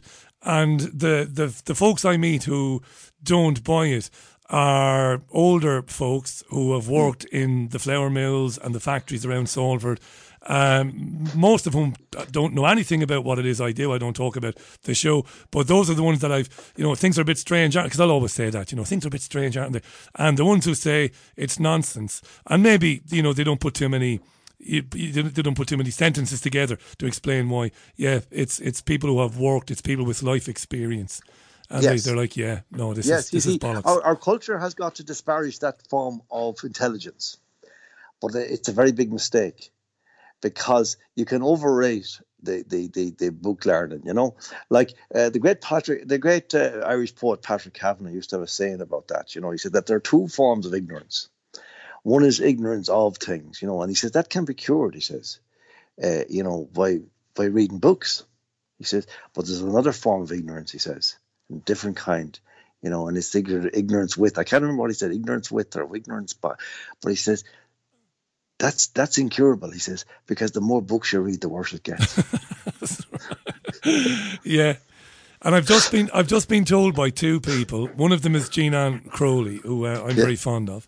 And another one is an email I've just had, lamenting the death of the long form interview. When I listened to talk radio when I was younger, Irish talk radio, one of the things I loved was when someone like yourself or someone else would speak on a programme, and there wouldn't be any kind of time constraints, that you could flesh out, an idea or a theory. And of course, the media has destroyed that concept. The long form interview, it's dead. That's exactly right. Like, you think about it, like the whole format now, particularly television, but radio too, is to hector and badger the guest. Yeah. Right. And that's one of the great strengths that has emerged paradoxically out of YouTube, where, and then of course on radio as well, of course, the like channels like yourselves, like like yourself, and in America, that the kind of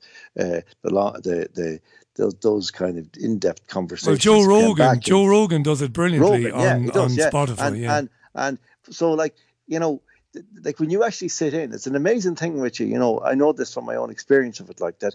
You sit into, when you get to like the style of a presenter like that, God, it's a wonderful feeling, because you're sitting there and there's like a 2 or 3.5 hour kind of interview. Yeah. And you think, but you sit there and next thing you feel, I'm among friends here. Like, yeah. Because they're actually teasing out the issues, and they're not necessarily giving each other a soft ride or anything like that. But they're actually, respectful and engaging, and they're discursive. They're not hectoring and lecturing and badgering the way in the Paxman style, or in the, Paxman had other good qualities. I'm not slagging him, but he had good qualities as a journalist, I think. But that style has become very, very. I can't stick it anymore now. I don't do it. I don't listen to it. I don't watch it. And I used to a lot. I used to watch things like Newsnight and all those kind of Panorama. I used to love those kinds of programs. I can't do it anymore because of the ideological bias and that tone, which is like they're trying to catch you out all the time. Yeah, I mean, I don't know how many times you and I have spoke. There are things we see differently and slightly differently. But it's one of the things I'm most proud about how this particular show has developed, and it's kind of by accident, really, is that, listeners do say to us, especially on the comments, they say, it's nice, Richie, that you'll have people on. They see it differently. But you see, that's how we were brought up. When I was brought up at WLR, like, if the thing was, find somebody to come on and make an argument against, something that you might kind of hold dear, and listen to them. And let them finish the sentence, and then say, right, fair enough, but what about that? And then shut the fuck up then, and let them answer that. That's the way we were kind of educated to do it, Well, there's another phenomenon that fits into this, and I don't know whether it's the chicken or the egg or how these things work, but I mean, it's the idea that, and I don't know when this started, maybe about 10, 15 years ago, that, to have a different opinion in certain categories was regarded as a moral failure. Yeah. Do you know what I mean? And that was the whole point, that there was an element of shaming and all that stuff. Then it crept into the media, that it wasn't just that they wanted to kind of prove you're wrong. They wanted to prove you're a bad person. Yeah. For thinking as you did. Yeah.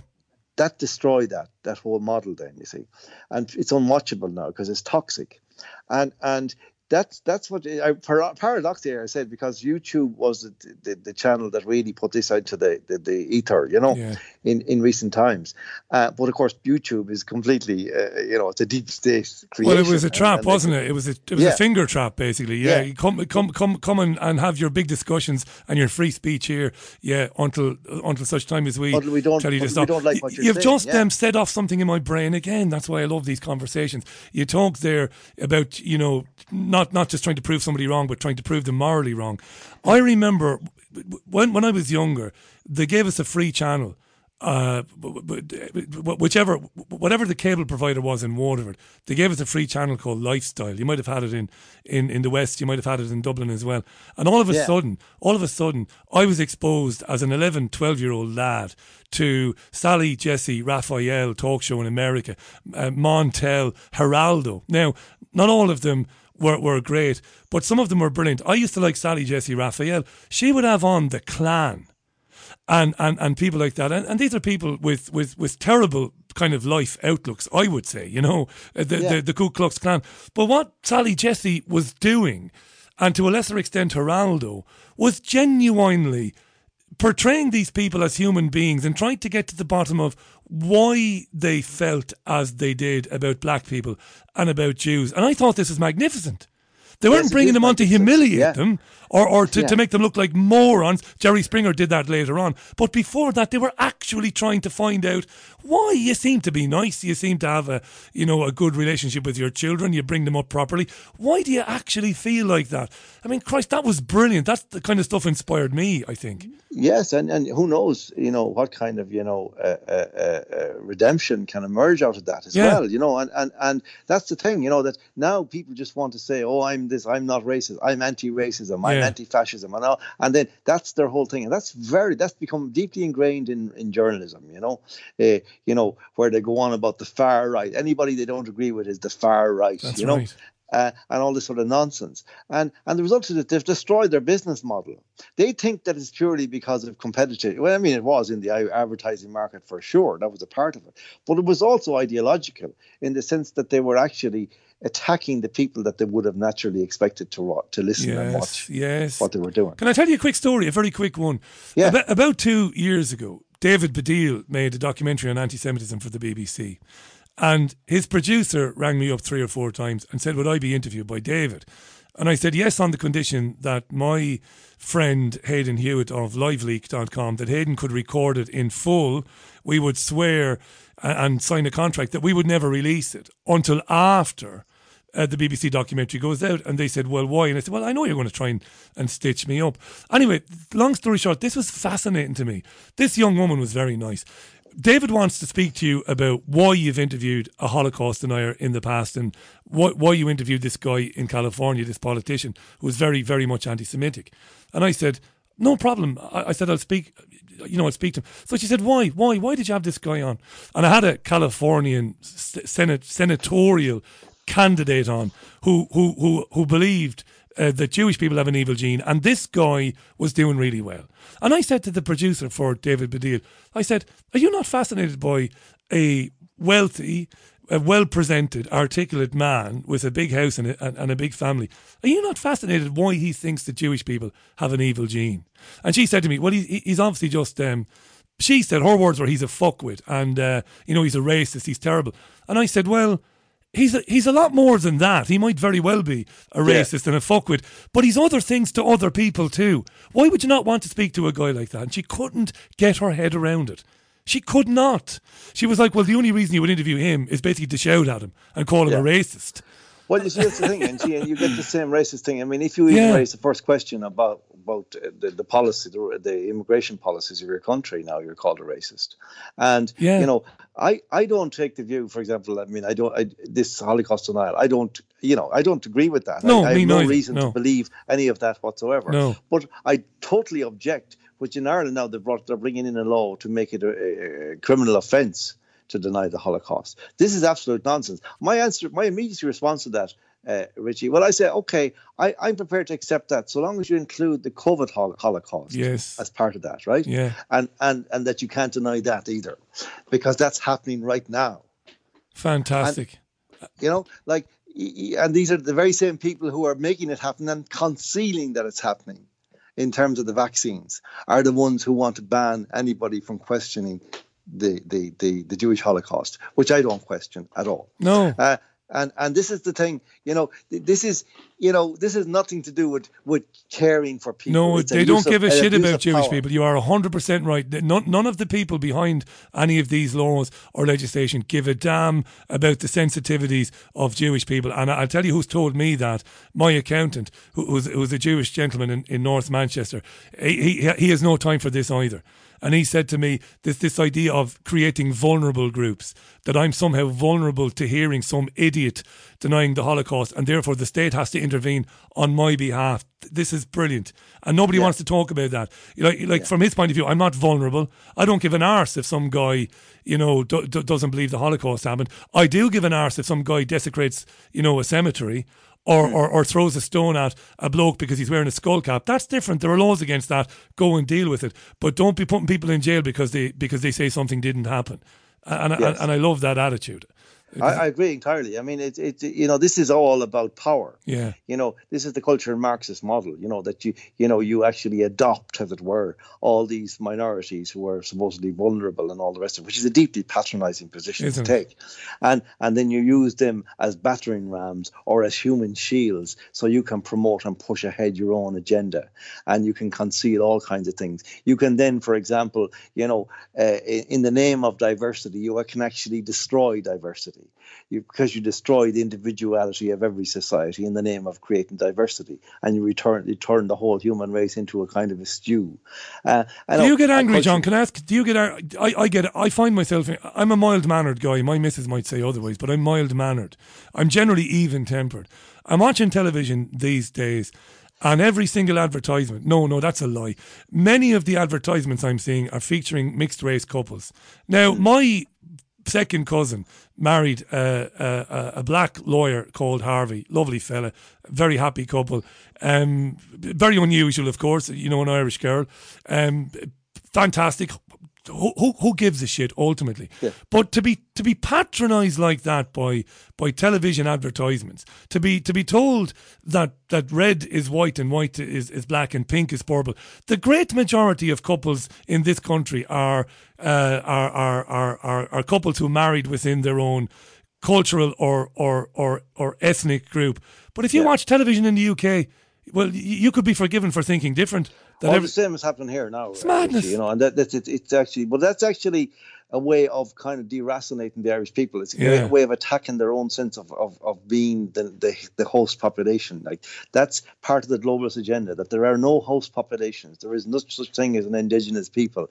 There is no such thing as natives. You know, you are simply a consumer walking across the face of your country, not your country, sorry, across a piece of territory. As Thomas Davis, the great Irish patriot, said, you know, a sandbank. Ireland is no sandbank, he used to say.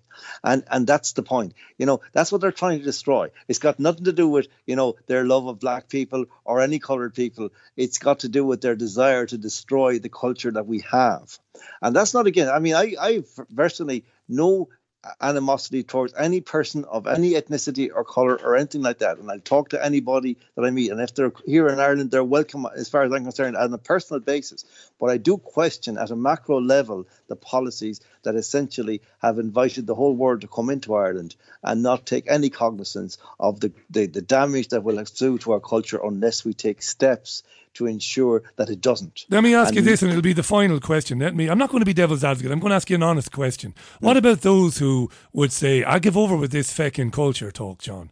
What culture? We've long ceased to be playwrights and poets, you know, and cultivators of the land. We turned into a nation of consumers and pissheads who go to the match and get pissed up on stout, and that's all we really are. What culture are you talking about? People will say that to me regularly. Yeah, well, you see, that's all very well, but that's the process that we're talking about. Yeah. You know, and that leads to absolute perdition. Once you know, if you think it's bad now, like, you know, wait till you see when the conflict that will arise in these communities where people will return to their most profound ethnicities and become antagonistic to each other because nobody listened to them at the time when they said, well, look, can we get a little bit of space to breathe? Yeah. You know, I say that to people, you know, you think that, you know, when you call me a racist for questioning these policies, you think that if you ignore me, and you will, that this will go on and that'll be the end of it. Well, let me tell you, the people who are coming after me will not be interested in talking. Yeah. Listen, we're bang up on time. You've been very generous because we said we go to 6:30. You can read John at johnwaters.substack.com. johnwaters.substack.com. John and Gemma O'Doherty did something historic yesterday. They challenged the constitutionality of the lockdowns. Well, what they actually did was they fought for their right to challenge the constitutionality and the legality of the lockdowns. They argued before the Supreme Court. Not many people get to say they did that. So I'm genuinely, mate, I know it might sound like fucking bullshit, but it isn't. I'm genuinely proud of the both of you. Thank you so much, Richie. I really am. I mean, it's funny. Yeah, you're right. I wrote a thing last week there about, just before we go, you know, that even the occasion, you know, to be in the Supreme Court, it's a wonderful honour, you know, in lots of ways. And it struck me. I remember, like, there was a footballer down my way, down Roscommon, the Rossies, you know, Jimmy Murray, way back in the 40s. He was the captain of the All-Ireland, the team that won the All-Ireland twice in the 40s. And he was, years later, quite recently, he's dead now, I think, but he was asked on the All-Ireland morning, he says, you know, what advice would you give to the players going out on the pitch today? And he said, the most important thing, he says, is to enjoy the day, because this is one of the greatest days of your life. And you need to take it in, absorb it, so that you remember it and celebrate it, you know, when you're an old fella, you know. And that, I took that advice. And even though I was nervous and all the rest of it, I have a great sense of, there was a certain majesty to the occasion, and to the fact that we made it and we didn't back down, and we said we're going, and that's it. We've been kicked back once, twice, but we're still going. And that's, I think, you know, in all humility, I would say to people, that's the example I would like people to take from this. Do not back down. Brilliant, John. Don't be a stranger. Will you come back on anytime you want? Don't wait to be asked, John. Love having you on. Thanks. I will indeed, Richie. Whenever there's anything to tell you, I'll be on. Do give us a shout. And God bless, and all the best with the result, with the opinion. I can't wait for it. I'm sure you can't either. Thanks a million, John. Thanks, Richie. God bless. Fantastic. That was John Waters, johnwaters.substack.com. Please go and read him. Support journalists like John, one of Ireland's greatest columnists, and he really is, by the way. Speaking to you and to me on Wednesday's Richie Allen Show, the 16th, I forgot to say to John, Lo Féile Podrick, Sunagwit, which means Happy St. Patrick's Day. I can't believe I missed that. Should have said that to him. Lo Fela Podrig, Sunagwit, which means Happy St. Patrick's Day to you. Yeah, tomorrow is St. Patrick's Day. Somebody said to me today, will you be off tomorrow? And I thought, no, it's landed pretty much every year that I've done this show. It's landed in the week. Maybe once it was a Saturday. But no, I don't take it off. I'll be with you tomorrow at 7 o'clock. Excuse me, at 5 o'clock UK time. And after the show tomorrow, I might have a Jameson. Or I might have a can of Guinness. I don't know, will I? Will I have a can, or dare I go to one of the local pubs and have a Guinness tomorrow after work? I won't do that because I'm going to watch Salford Red Devils. You might have heard me. Isn't John Waters amazing? I'm seeing the comments come in. He is amazing. You might have heard me mention last week that, I miss having a few beers with the lads. I miss going to a game and having a couple of beers. Well, I'm going to watch Salford Red Devils play Leeds on Friday with my pal Tez, and I'm looking forward to that. He's driving. I'm going to have a few scoops. That's a journalistic term as well. Obviously, a scoop. I might have a scoop there. You never know. But I'm looking forward to a couple of beers. Her Indoors has given me permission. She said, right, go off and have a few beers with the lads. So I'm going to do that on Friday. A lot of comments came in there while John was chatting with me and you, so thanks for them. A number of you are making the point again, and I respect it, about you still don't believe that the virus itself was genuine. I totally respect that. I've never done anything but respect your opinion. I don't know that you're wrong. Like I said, my bet would be on there being some sort of virus, but I don't know, right? John leaves room for it. I leave room for everything. Because what do I know? Paddy says, loving John tonight. Cheers, Richie. To John, I hope you get to have a black milk tomorrow. Paddy will be playing a gig in Blackburn. Enjoy, Paddy. Have a good one, pal. Law Fela Podrick, son of Gwit. Hi to Richard Kelly, who says I'd listen to John for hours. And Fanula Murphy, I gave Fanula a mention earlier on. She was there yesterday. She says John is the greatest. Andy Bailey says, could I get Dan Bingo back on the programme? Can always try that, Andy. He wants him to talk about ways around the central bank digital currencies. Leave it with me, Andy. I'll reach out to him. No doubt about that. I'm happy to do that. I'm no fan of crypto. But you know the sort of presenter I am. I'm happy to bring somebody on to tell me that crypto is good. You don't think I try to do that? I'm still spending hours and hours every week trying to get people to come on the programme to take positions against the positions that I hold. I really am. That's ingrained in me because of my mainstream days. But it isn't easy. Lots of people who say they don't believe the virus is real, and they might have given an interview, say, maybe to Gareth, maybe, or someone else, they won't come on with me. That's how bad things have gotten, even in the independent media. People are so regimented when it comes to their opinions that even though they know I'm half a decent guy and I'll give them plenty of time, they don't want to talk to me because if I believe the virus is real, I must be some sort of shill. That's the sort of thinking that permeates the independent media, and I hate it. I really do. I've bored you to death too many times talking about it. Jean-Anne Crowley, if she's listening, will be rolling her eyes, and I get that. But I never saw myself as a saviour. The saviour jingle is a joke. What I try to do over the years is try to kind of fight back against that mentality, which does permeate the independent media. You know, this idea that everything is black and white. You know, shills and all this sort of nonsense. No, you're not a shill because you have a different point of view on any given subject. Yeah.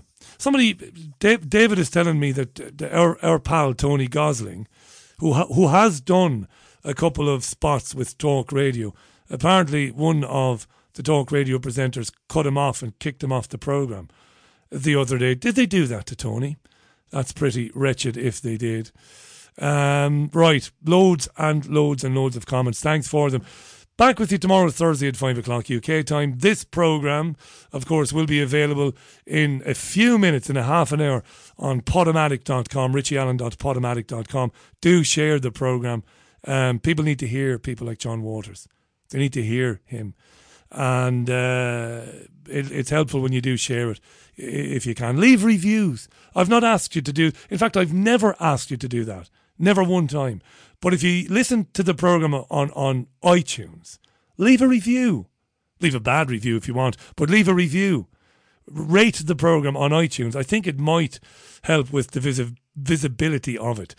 Do that for me if you don't mind. Thanks again to John Waters, johnwaters.substack.com. Thank you for being there as usual. Closing out with Supertramp and Give a Little Bit. Until tomorrow, take care of yourselves. Enjoy the rest of your Wednesday. And I'll see you tomorrow. Bye.